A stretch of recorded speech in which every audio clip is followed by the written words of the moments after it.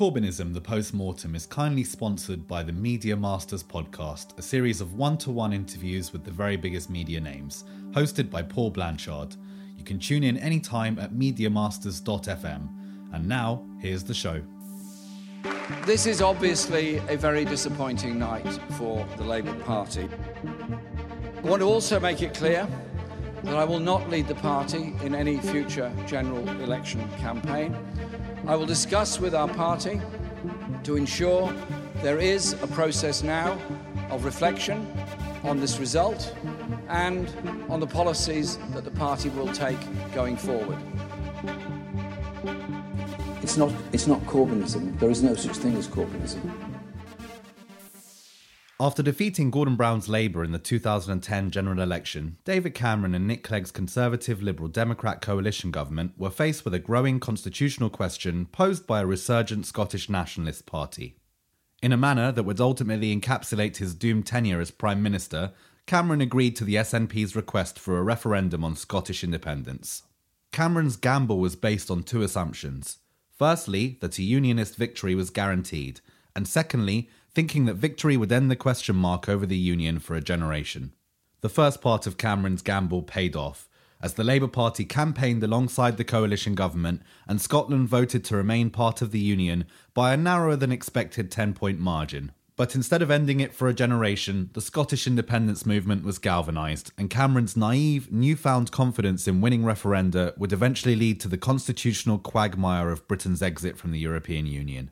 Labour's support in Scotland collapsed following the referendum, and in the 2015 general election, Ed Miliband's party lost 40 out of their 41 seats, with only Edinburgh South's Ian Murray MP returning to Parliament.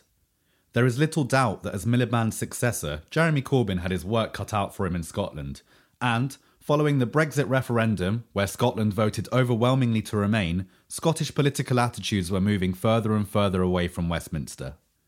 While Corbyn's better-than-expected defeat in 2017 saw glimpses of a Scottish fightback, as Labour gained 6 seats, they still finished third behind the Tory party, a prospect that had been unthinkable in Scotland for decades. 2 years later, Scottish Labour were back down to just 1 MP. Hello, and welcome to Corbynism the Post-Mortem. I'm your host, Oz Chatterjee, and on this episode, we'll be discussing whether Corbynism faced a Sisyphean task trying to win back support in Scotland. We'll also be assessing how they struggled to find the answers to the two constitutional questions dominating the Scottish political landscape. Joining me on part 1 of the show, we have Scottish journalist and former Labour political advisor Ayesha Hazarika, and in part 2, Labour's last man standing in Scotland and current deputy leadership candidate Ian Murray MP. So, without further ado, here's part 1. Okay, Ayesha, before I start talking about Corbyn and Scotland, can you tell me about Labour's troubles in Scotland, pre-Miliband, and how Scotland was eventually lost? So I think this is really important. Things went pretty disastrously under Jeremy Corbyn. They also went pretty disastrously under Ed Miliband. But the genesis of the problems in Scotland go back a long way. I think there's a couple of things. I think the primary reason why Labour's done so badly in Scotland is that we took Scotland for granted.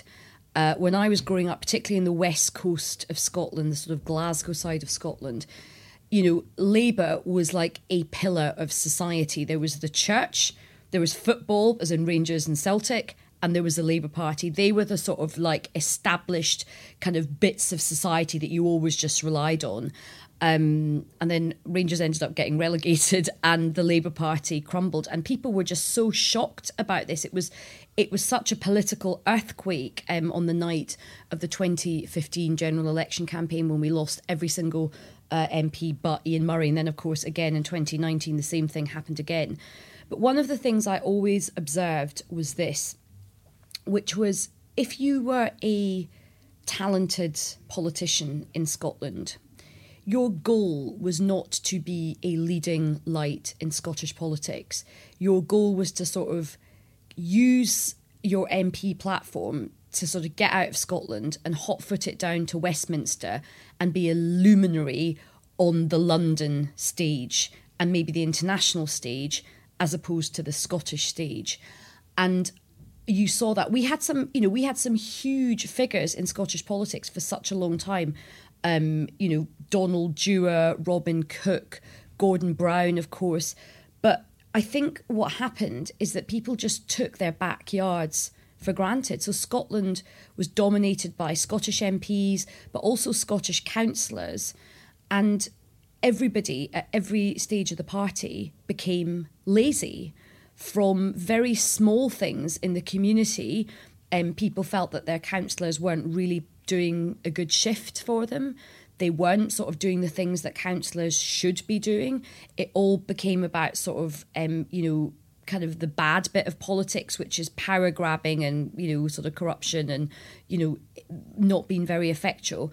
And then they would just see all these Scottish figures sort of prancing about in London. So you had that feeling, that sense of entitlement, that sense of taking the voters for granted. And as we have seen, that's happened now in England. And so you had all of that going on for a long, long time. And there was also a truth to the fact that the Scottish Labour Party really wasn't taken very seriously by Westminster and by London. The Labour Party actually has gone through a number of leaders in Scotland, but there was a woman called Joanne Lamont, and when she left, she issued a withering riposte, which kind of crystallised the problem, and it's something which is used against the Labour Party a lot because it has the sting of truth, and that was that up in Scotland we were seen as the branch office.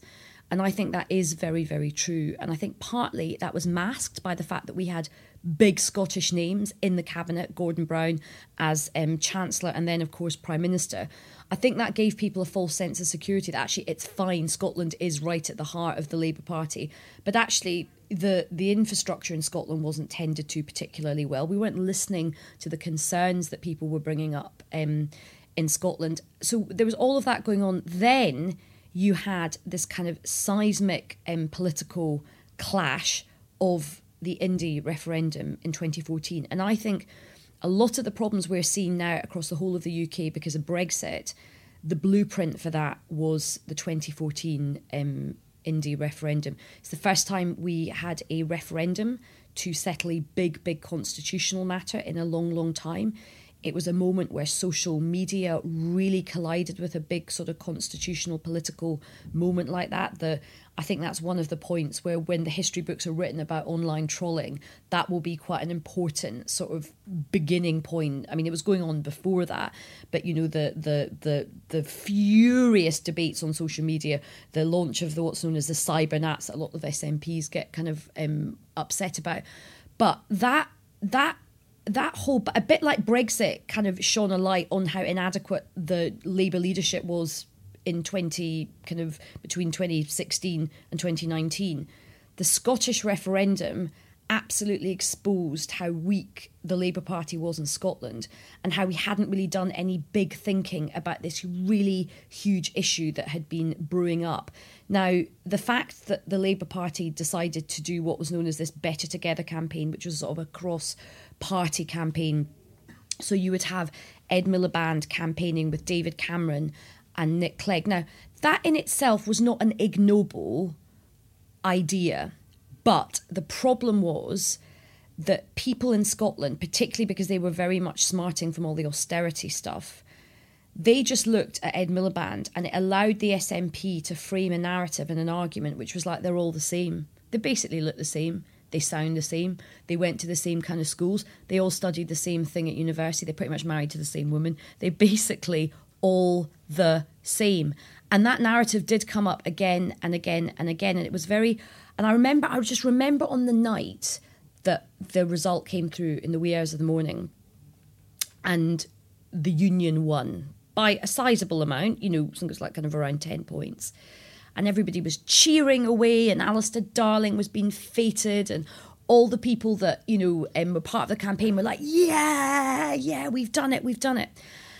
And I remember getting driven back to Labour HQ and I said to this guy, he was like, why are you so down? We won, it's great, we won, like we're quids in now. I said, I don't know if we are, because I said, what about all the doors we've just knocked on in safe Labour seats in Glasgow. They've always voted for us.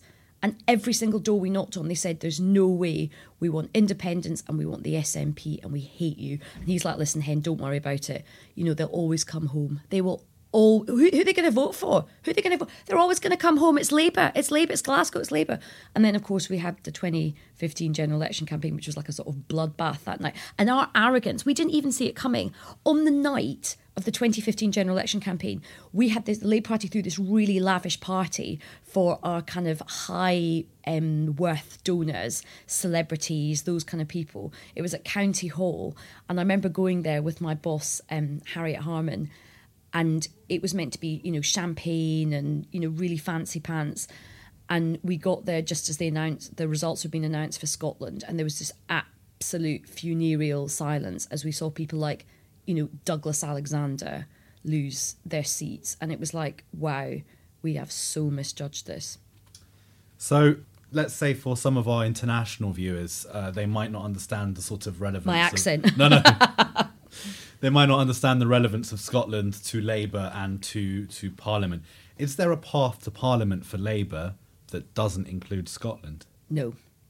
It's very, very difficult for the Labour Party to win an overall majority and I think have the moral mandate to govern for the whole of the country without winning seats in Scotland. And for your listeners who don't know the history of the Labour Party, Scotland is sort of the birthplace of the Labour movement. Keir Hardie, you know, who is arguably one of the founders of the Labour Party, that all came from the struggle of working class people in Scotland. So Scotland has always been, you know, a huge, huge part of the movement. And the fact that we are so weak in Scotland now, the fact that we are kind of on life support in Scotland at the moment, really kind of shows you just how far we've fallen. And I don't know if we will ever be able to climb back. So Corbyn got the nomination, became elected Labour leader. Talk me through the early days of that. And, you know, obviously Labour was still smarting in Scotland. Was Corbyn the solution to that? So I think in the beginning, a lot of people in Scotland were very, very positive about Jeremy Corbyn. Lots of my friends up there were like, you know, I quite like this, the look of this and the sound of this guy. A lot of people did buy into the narrative that, you know, Labour had become austerity light. That was a very, very strong argument prosecuted by the SNP, and it was very effective. So they were like, and also I think, I don't want to make a sweeping generalisation, but I think Scotland definitely feels much more comfortable with socialism as a concept, and if not socialism, I don't know, a more communitarian form of politics. So in the difference, I'd say, with like when you go out campaigning in Scotland, not every part of Scotland, but certainly the central belt, the west coast, it probably changes the more kind of northeast you go. So when you're campaigning in like the south of England, and you know, you talk about people talk about people being on benefits like it's a really bad thing. In Scotland, that is not the kind of at all. Like, people know people in their family, in their communities who have been on social security, partly because of deindustrialisation and all of that kind of stuff. It's not kind of seen as in such a sort of, you know, as such a crime. So Scotland was, you know, the sort of mentality of the left in Scotland was absolutely, you know, open to Corbynism right from the start. And I had friends, by the way, who voted for independence and were quite down the SNP route, who were going, oh, actually, I'll give Labour a second look with Corbyn. Quite a lot of people joined local constituency Labour parties as part of that kind of... So there was a bit of kind of excitement. He was having big rallies up in Scotland as well. So there was definitely some of that kind of excitement. But I think where things started to go very badly wrong for the Corbyn project was a couple of things. First of all, the stuff about his background started to come out, and for a lot of people, particularly, again, in the west coast of Scotland, there's a lot of people from Northern Ireland there. Anybody who knows anything about football and Rangers and Celtic, there is a kind of a religious divide there which bleeds into sort of politics. So his connections with the IRA went down really badly on the doorstep for a lot of people. That came up time and time again. I heard it myself. I mean, at one point I was door knocking, and this kind of wee old woman was like, get away, I don't want to talk about politics. And she said, where are you from? I said, I'm from the Labour Party. And she went, are you here representing Jeremy Corbyn? I was like, well, kind of. She went, hang on a minute. And she basically came round from her garden to just scream at me about the IRA. And then all her neighbours started gathering round and started screaming at me about the IRA as well. And I was like, okay, this is a thing. This is not just like a made up media myth. People are very, very upset about this. Then I think the next thing as well was the anti-Semitism, because even though, there's not a huge Jewish community in Glasgow and Scotland, although there is in one particular area, in fact, that's where my sort of parents live, which is East Renfrewshire, people really didn't like that at all. I think the Scots have a strong sense of fairness and a strong sense of, solidarity with other sort of minority groups. And then the final thing, which I think was really devastating, was Brexit. The fact that Scotland was largely a Remain country, not entirely, but largely a Remain country, and it was a Remain country on two levels. One was economic, and the second was cultural. It was about being kind of open. Nicola Sturgeon, to her credit, I don't agree with everything she says, but the one thing I do think she deserves credit for is she was pretty much the only politician who's making a very, very strong case for the fact that Scotland does need more immigration to grow its economy. The kind of working age population is actually in decline in Scotland. And so that was something that a lot of Scottish people felt very, very strongly about. And they were feeling like the Conservatives were not listening to them. Nicola Sturgeon was getting nowhere with Theresa May. And then Corbyn was ignoring them as well. The fact that we had no solid, clear position on Brexit. A lot of people in Scotland wanted Labour to be the Remain party. They kind of wanted to go to Labour for that reason. And we were obsessed with the north of England, but we seemed to forget that there was a place north of the north of England called Scotland, which was Remain, and we had voters there that we had to convince. And then the other thing, of course, which is always just is going to hang over Scottish politics for a long time, is, of course, the independence question. What is Labour's position going to be on having a second referendum? What is Labour's position going to be on Scotland leaving the United Kingdom? Seeing as Labour can't really get into power with an overall majority without Scotland, I mean, is the deck already stacked against Jeremy Corbyn? Was there anything he could have done? Because there's no way he could move Labour to being a pro-independence party, because that would mean that Labour no longer has any seats in Scotland and therefore cannot bring those seats to Parliament. So, was it quite a difficult position to be in anyway? Oh, it was a really hard position to be in, and it was a very, Ed found himself in the same situation. So I think, to be fair, I think it would have been hard for any politician to have overcome the obstacles that already were very structurally entrenched. But a couple of other things happened which I think didn't help the cause. So there was a leadership contest in Scotland, and all of Jeremy Corbyn's outriders really, really backed a guy called Richard Leonard. There's a very popular, well, he's not actually very popular, but he's a big Corbyn outrider. Aaron Bastini famously tweeted saying, if Richard Leonard gets elected, just watch sort of Scottish politics, watch Labour sort of rise in Scotland. Save this tweet. Yes, it was a very famous kind of tweet. And actually, the power of... So what ended up happening is the might of the Corbyn machine convinced a lot of Labour members in Scotland to vote for Richard Leonard. I do actually think if someone else had had the shot, a much more charismatic... Say, I think Anna Sarwar was the other candidate going up against Richard Leonard, who's, a very impressive young Muslim politician in Scotland. He's got a great hinterland there. I think he could have put up a better fight. Richard Leonard is a very, very nice guy, but he has got no public recognition whatsoever. He has absolutely, he's like a little mouse compared to sort of the ferocity of Nicola Sturgeon. And I think that has absolutely not helped the situation at all. And the second thing that really undermined the Labour Party in Scotland was that John McDonnell last summer went up to the Edinburgh Festival and took part in a comedy fringe show. It was a sort of talk show hosted by LBC presenter Ian Dale.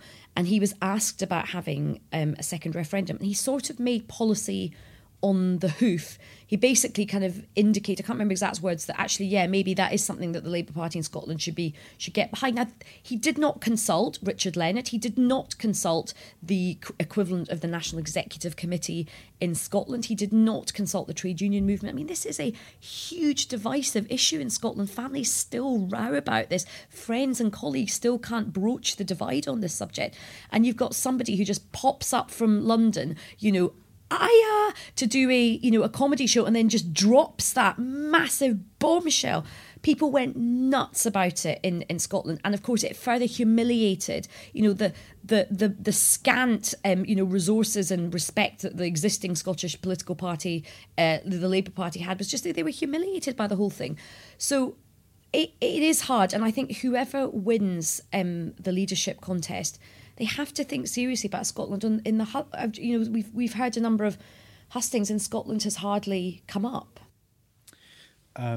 So there used to be a saying that there have been more people in space than there have Tory politicians, Tory MPs in Scotland. Obviously, after 2017, I believe those numbers changed a bit. Pushing Labour from being the biggest party in Scotland down to being the third biggest behind the SNP and the Tories. Did the Tories become the party of the unionists in Scotland? And did they take Labour votes in the same way that Brexit took Labour votes away from the Red Wall Northern Heartlands, as it were? They certainly did in 2017. I knew a number of people in Scotland who would never, would hate the idea of voting Tory, but they did it because they felt it was the only credible unionist party at the time. That then slipped back at the last general election. The Tories did lose seats in Scotland, so they didn't really hold all those seats. But look, this is going to be the issue of the day dominating Scottish politics, and it's not good enough for the Labour Party to just go, what about, look, the SNP is so dominant in Scotland. Many journalists are fearful of them. Many elements of civic society, because they get so much funding from the SNP, are very, very loath to speak out about their record. So there is something kind of, quite sort of mendacious going on in terms of the lack of scrutiny on the SNP, and everything is not going brilliantly in Scotland. There are huge problems with the health service, huge problems in terms of educational standards as well. However, this constitutional question is not going to go away, and it's not good enough for an English politician. And I'm afraid it does matter how the Scots see it. They will see it as somebody from England preaching to them about what's best for them.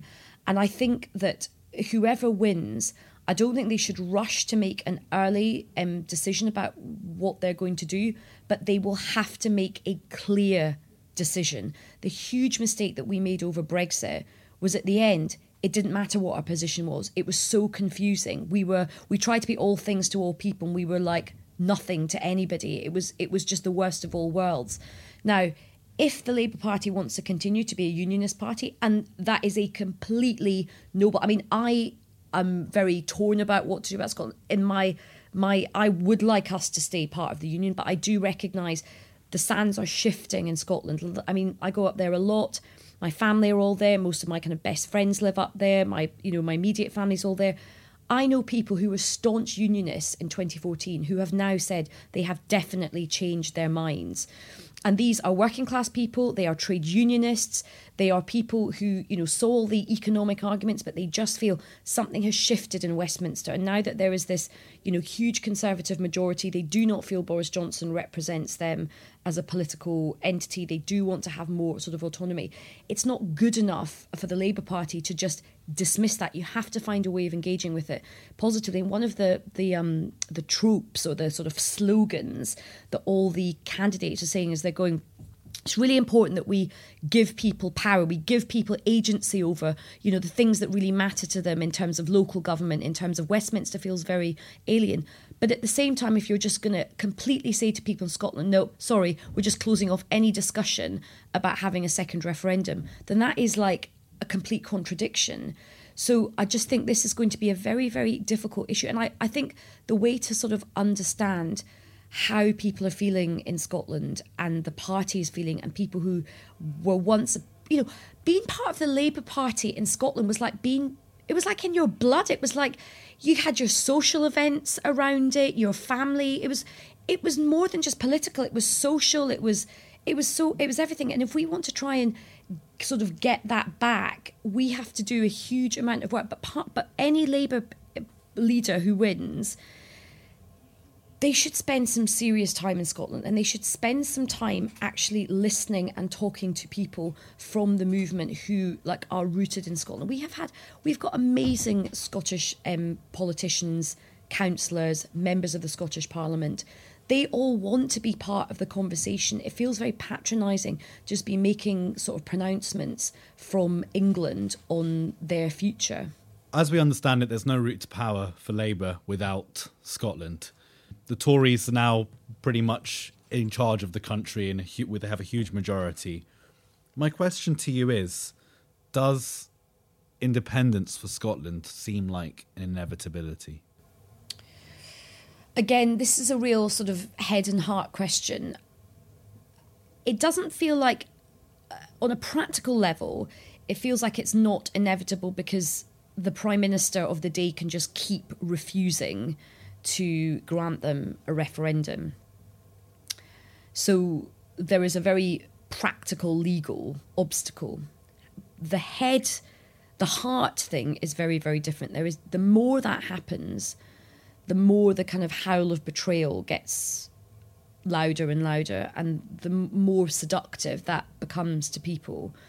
And if the SNP, there's big elections coming up. I think it's not next year, it's the year after, in terms of the Scottish Parliament. If they win hugely and have an absolute kind of landslide off the back of wanting a second referendum, then it gets harder to, when the Conservatives just given it the big one about, respecting the will of the people and your right to choose your future destiny as a nation, then I think that argument becomes more difficult.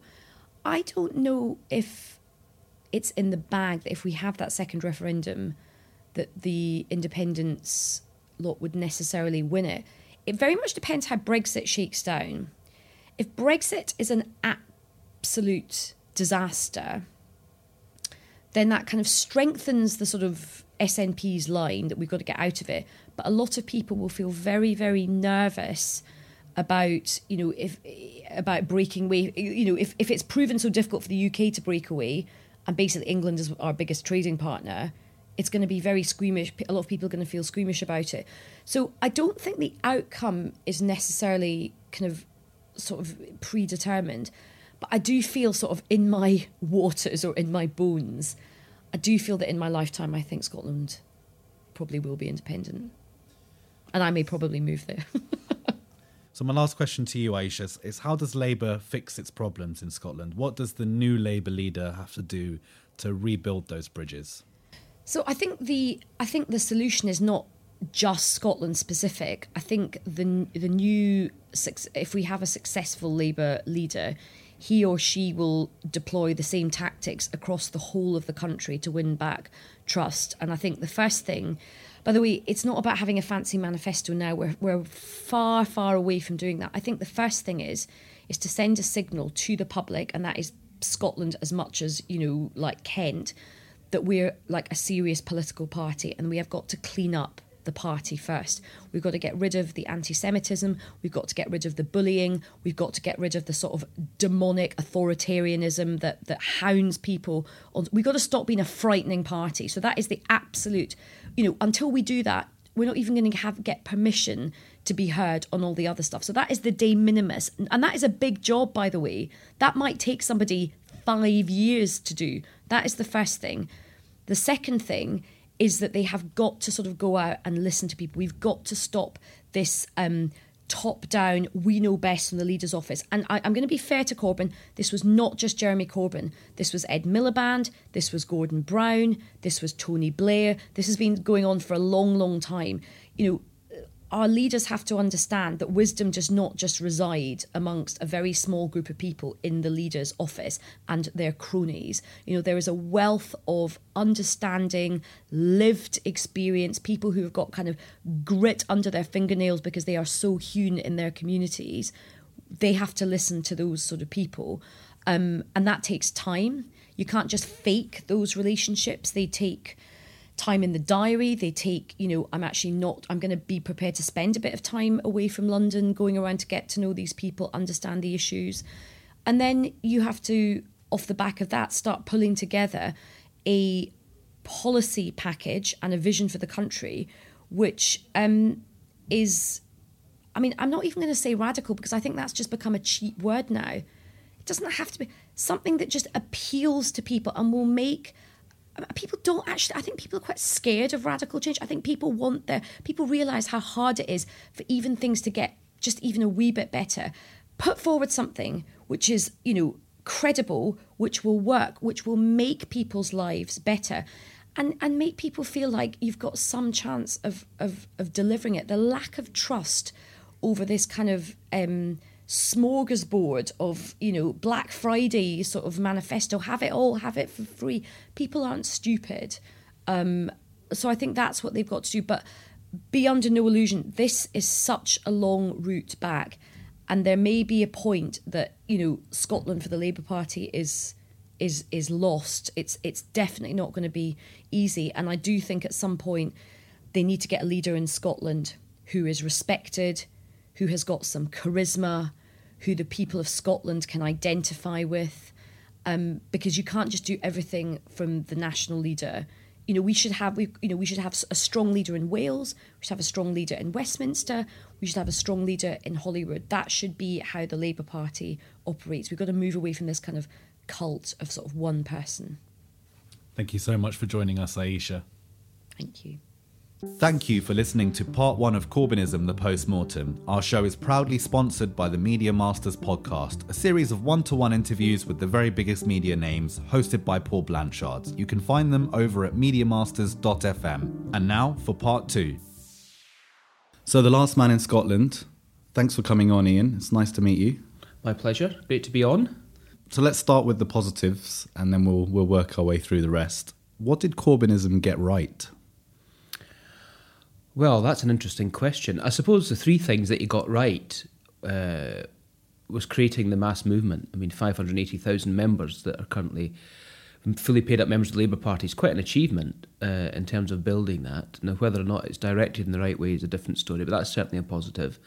I think the second thing he got right was the continuation of the narrative that started with Ed Miliband, that the economic model in this country doesn't work for the majority.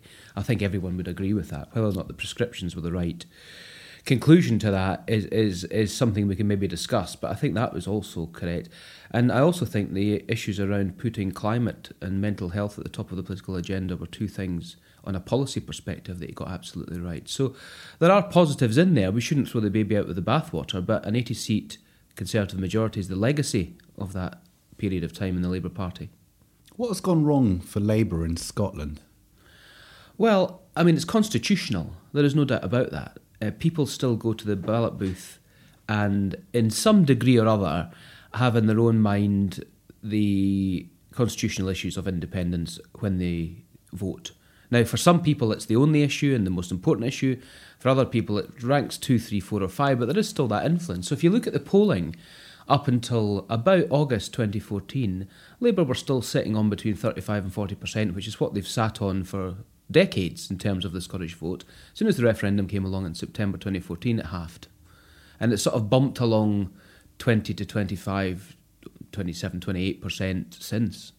So the constitutional issues have completely dwarfed the Labour Party in Scotland. It's paralysed it. And we haven't really been able to articulate what our vision is for Scotland constitutionally in the future. And I think that's part of the problem. And part of my job, again, as the only Scottish Labour MP, but also if I'm able to become Deputy Leader of the UK Party, is to try and articulate what that positive vision for the future is that isn't independence and isn't unionism.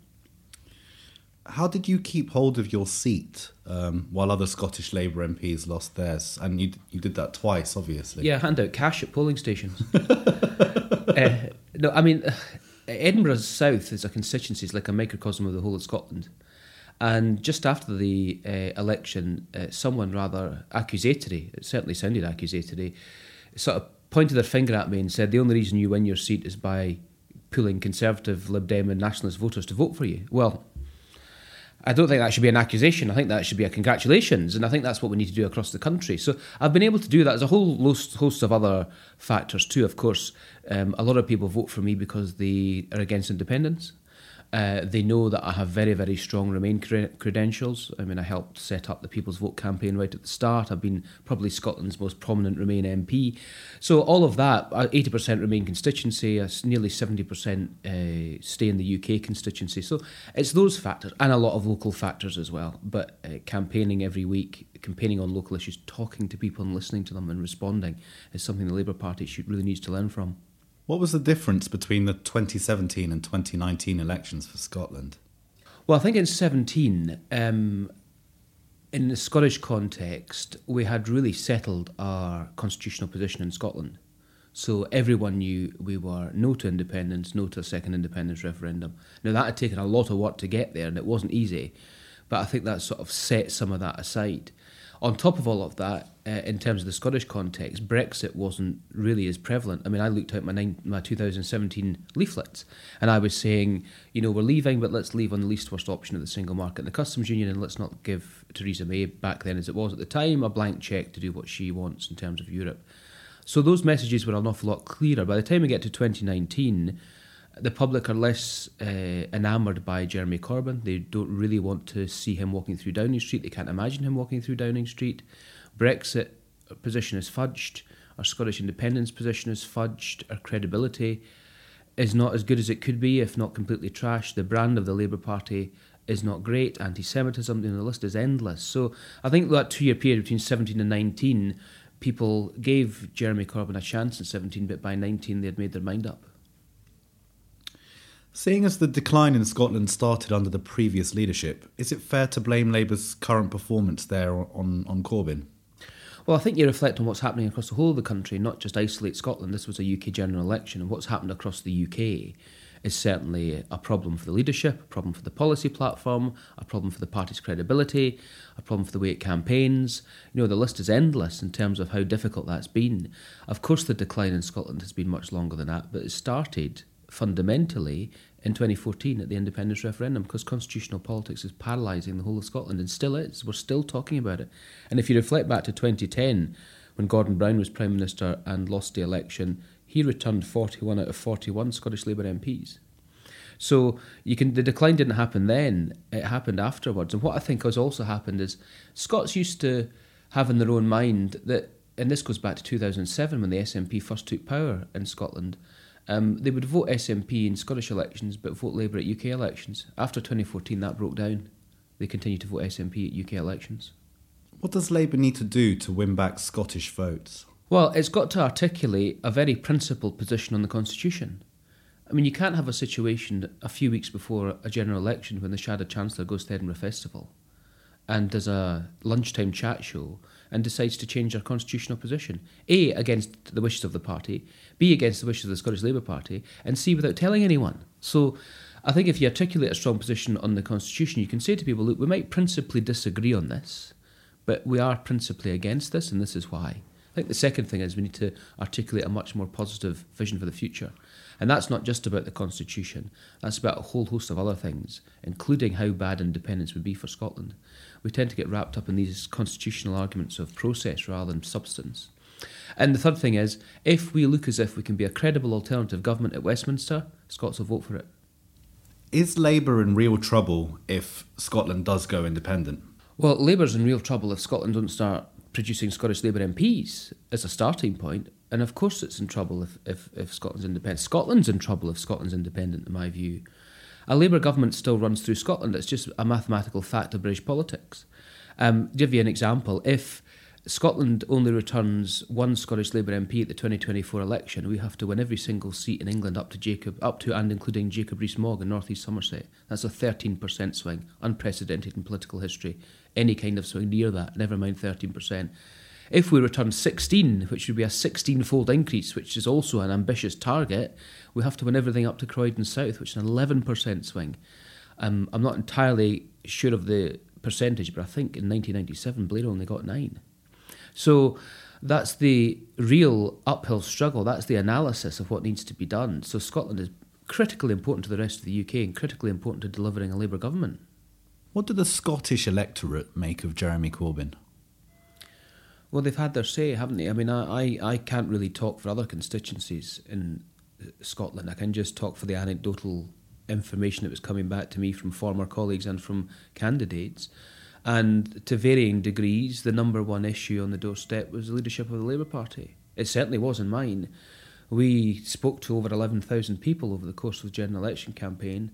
I'd be very surprised if it wasn't 2 and 3, 3 and 4 who were telling us that the number one reason that they weren't voting for the Labour Party was because of Jeremy Corbyn. So that is just an undeniable fact. People might have different experience all over the country, but what I've heard from John O'Groats to Land's End and everything in between was that was the thing that, in the views of somebody who lost, torpedoed the election for them locally.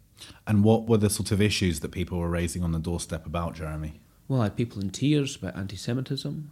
I had people in tears about the policy platform that just seemed to be about giveaways. People were angry that the Brexit position was fudged and had taken too long to get to where it got to. In the end, it was actually a relatively good position. They were angry about what was happening at conference in terms of the issues that were being raised. They were angry about the team, the wider team. And they were angry about the fact that Jeremy Corbyn didn't seem to want to reach out to his own party, let alone the country. It was all of that stuff, and it all boils down to credibility. On to broader topics now. What are the biggest issues you had with Jeremy Corbyn's leadership of the Labour Party?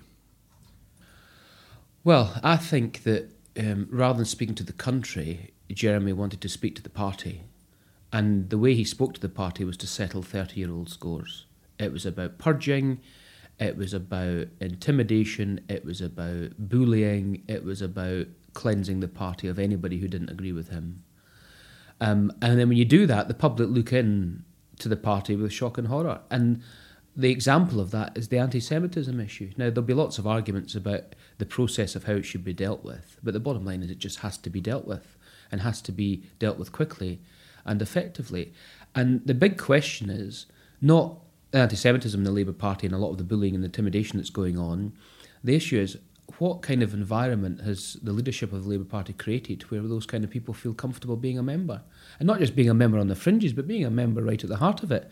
And that's part of the issue I have got with Jeremy's leadership. His worldview was strange, because the worldview that he had told the public that he didn't really like his own country, didn't sing the national anthem, was very anti-royal family, was very anti-armed forces, was very pro-Russia, very, pro the people of that the people of this country would think aren't really our friends. So all of that just adds to a pot that people just say, we don't see this man as being able to walk through number 10. And the real acid test of that is the public preferred Boris Johnson. And that to me says that something's gone terribly wrong in the Labour Party. Now, critics listening in might say, well, you're a long-standing Corbyn critic, so of course you'd say that. Of course you'd say he's pro-Russia. Of course you'd say...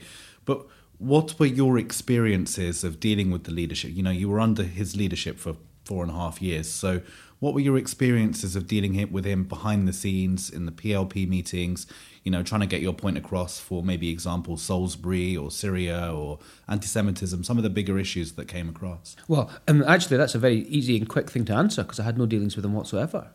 I mean, the only time I really spoke to Jeremy was after the 2017 election, when we returned 7 Scottish MPs. And the conversation I had with him that he had a pathway to Downing Street if he wished to take it, but he would have to change direction. And he decided not to do that. And then I said to him, look, I'm not being deliberately obstructive, because I want a Labour government as much as he does. But if he's not going to listen to the public and reflect on that, and then change direction, the public will ultimately have their say. And they did on the 12th of December, and it wasn't pretty.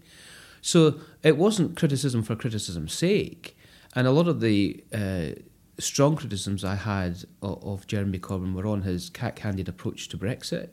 his cat-handed approach to the Constitution in Scotland, the way that he treated colleagues and didn't deal with anti-Semitism, the way in which he gave the perception, it may not have been the reality, but he gave the perception to the Parliamentary Labour Party and to Parliament that this was just a unnecessary inconvenience, or a necessary inconvenience. And that's really frustrating, particularly when there's big issues out there that have to be resolved and there's people with serious concerns about them. He used to come to PLP meetings and read out his diary. You know, it was just a complete disdain. So there was no bridge building at all. And people might say that you know, he had a right to do that because the PLP, the perception was that the PLP was always against him, but leadership starts at the top. I can't provide that leadership as being a backbench Labour MP. He had to provide it from his office, and he had no intention of doing that. It became a battle between them and everyone else, and that battle wasn't created by everyone else. So you talked a bit about them, the sort of his leadership team, as it were. Can you talk to me a bit about, you know, how they managed the party, in your opinion?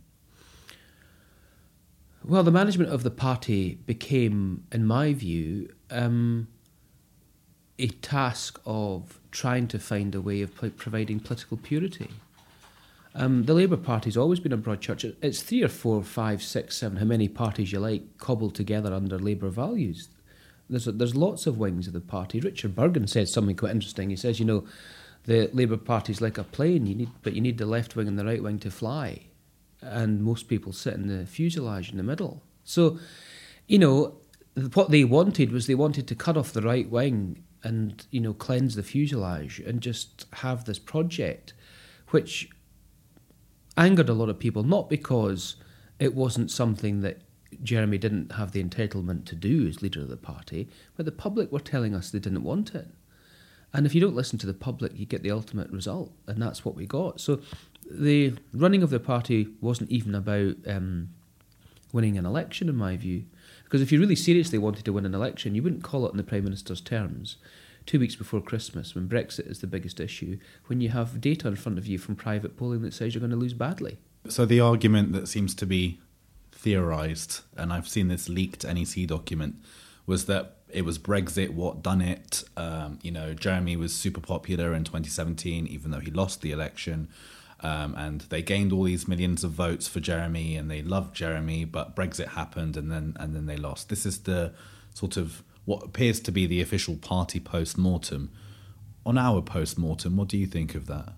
Well, let's take the hypothetical scenario that NEC report is correct. Why on earth then would you call an election before Brexit's done? Because if it was Brexit that sank the Labour Party on the 12th of December, and that's what the data was telling the shadow cabinet and the leadership, that we were going to be sunk, I think the data showed they'd go down to 160 seats. And if they were fearful that this would be a Brexit election, why did they agree to it?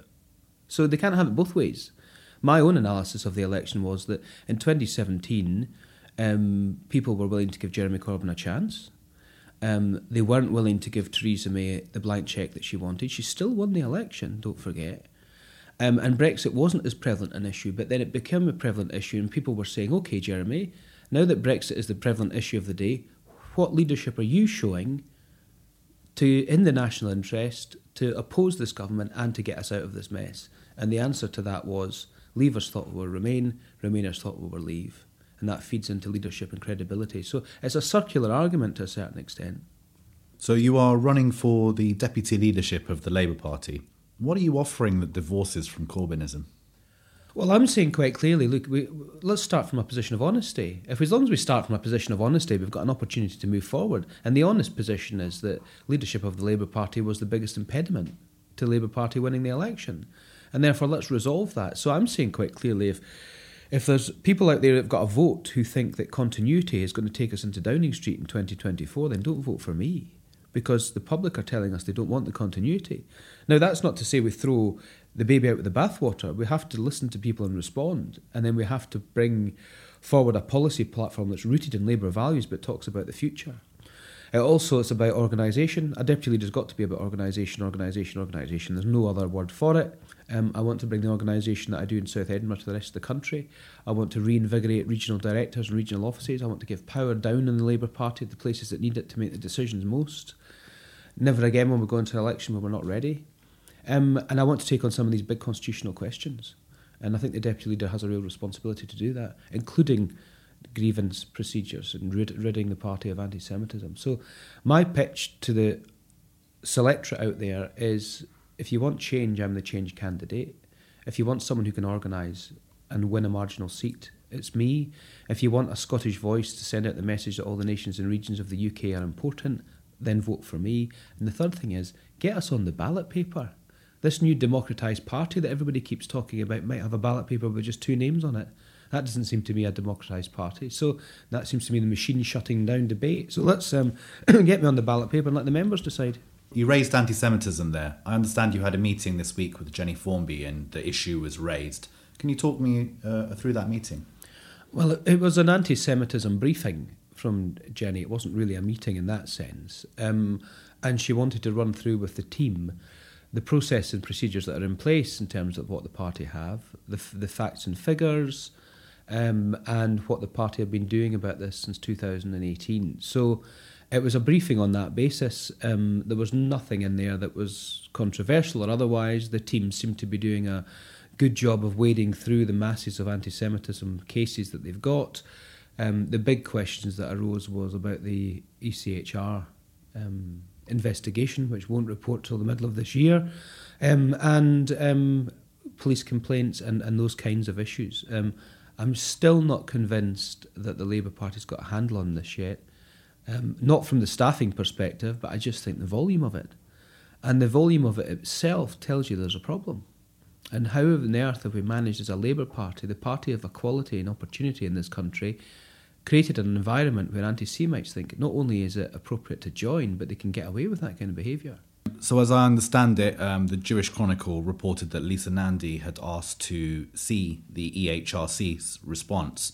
And as I understand it, according to the reporting, Jenny Formby refused. Is that correct? Well, you know, Lisa can speak for herself, and it was a private meeting. But Lisa did raise those concerns. Lisa asked if the leadership candidates could see the Labour Party's submission, and that was refused, and refused under the reason that the Labour Party have had legal advice that all of this should be kept private until such time as the ECHR reports. Now, people can make their own judgment about that. Jenny then said that the leadership, the deputy leadership previously, had been offered that they could see the responses and the submissions, and the Shadow Cabinet had been offered the same. Emily Thornberry was in the room and said she wasn't aware that had been offered to the Shadow Cabinet, but she couldn't 100% confirm that. So look, if the leadership candidates feel it would be beneficial to see what the party is saying about anti-Semitism, which I think is the right thing to do. It's lots of questions coming up at hustings on this, then the party should probably let them see it in an environment where they can't take it away and they can just read what's happened. Let's stay on the EHRC investigation.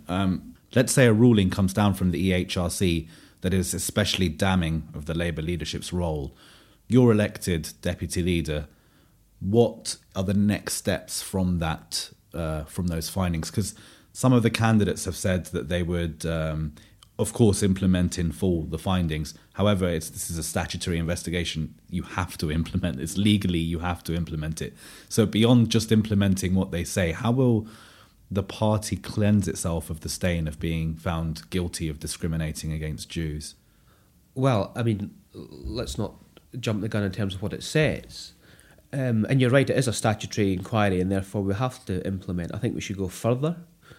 The first thing I think we should do is apologise. The whole Labour movement should apologise for even being investigated, let alone what the report says. I think whatever happens, there'll be lots and lots of discussion about the process and the procedure of what you do about these kinds of cases. That really, to me, is a bit irrelevant. Let's just get the process that works. If we need an independent process, fine. If we don't, that's also fine. If we need an independent appeals process, it doesn't really matter. The bottom line is we just have to rid the party of this cancer. And the report that comes out will give the party the platform to apologise, to implement, and then to resolve it. And as deputy leader, I've made the commitment that I will take personal responsibility for resolving these. My final question to you. If the Labour membership decides to vote for a continuity Corbyn candidate, what happens next for the Labour Party? Well, the public have sent out a warning sign, haven't they? And if the party doesn't respond to what the public are screaming at them, then the party will be a diminishing party of opposition. 203 seats might be the high watermark, not the low watermark for the party in that scenario. And that's why I'm saying that, if you want to vote for continuity candidates, you can do that, but the consequences could be severe. We've got elections coming up in May. The latest opinion poll has the Tories nearly on 50%. So the membership have to be very clear that they're going to do something that either does one of two things: takes us to a position of a credible alternative government, where 203 seats is the lowest we ever go, or takes us to a diminishing party of perpetual opposition. And if they decide to go for the latter, I fear not just for the future of the Labour Party, but the future of the country. Thanks very much for joining me, Ian. My pleasure. Thank you for listening to Corbynism the Postmortem. If you've enjoyed the show, please consider subscribing to my Patreon over at patreon.com/OzCategory. I'd like to give a special thanks to my guests, Ayesha Hazarika and Ian Murray, and I hope to catch you all again on next week's episode. This episode was kindly sponsored by the wonderful Media Masters podcast, hosted by Paul Blanchard. The show is a series of one-to-one interviews with the very biggest media names, and you can find out more at mediamasters.fm. Thanks for tuning in.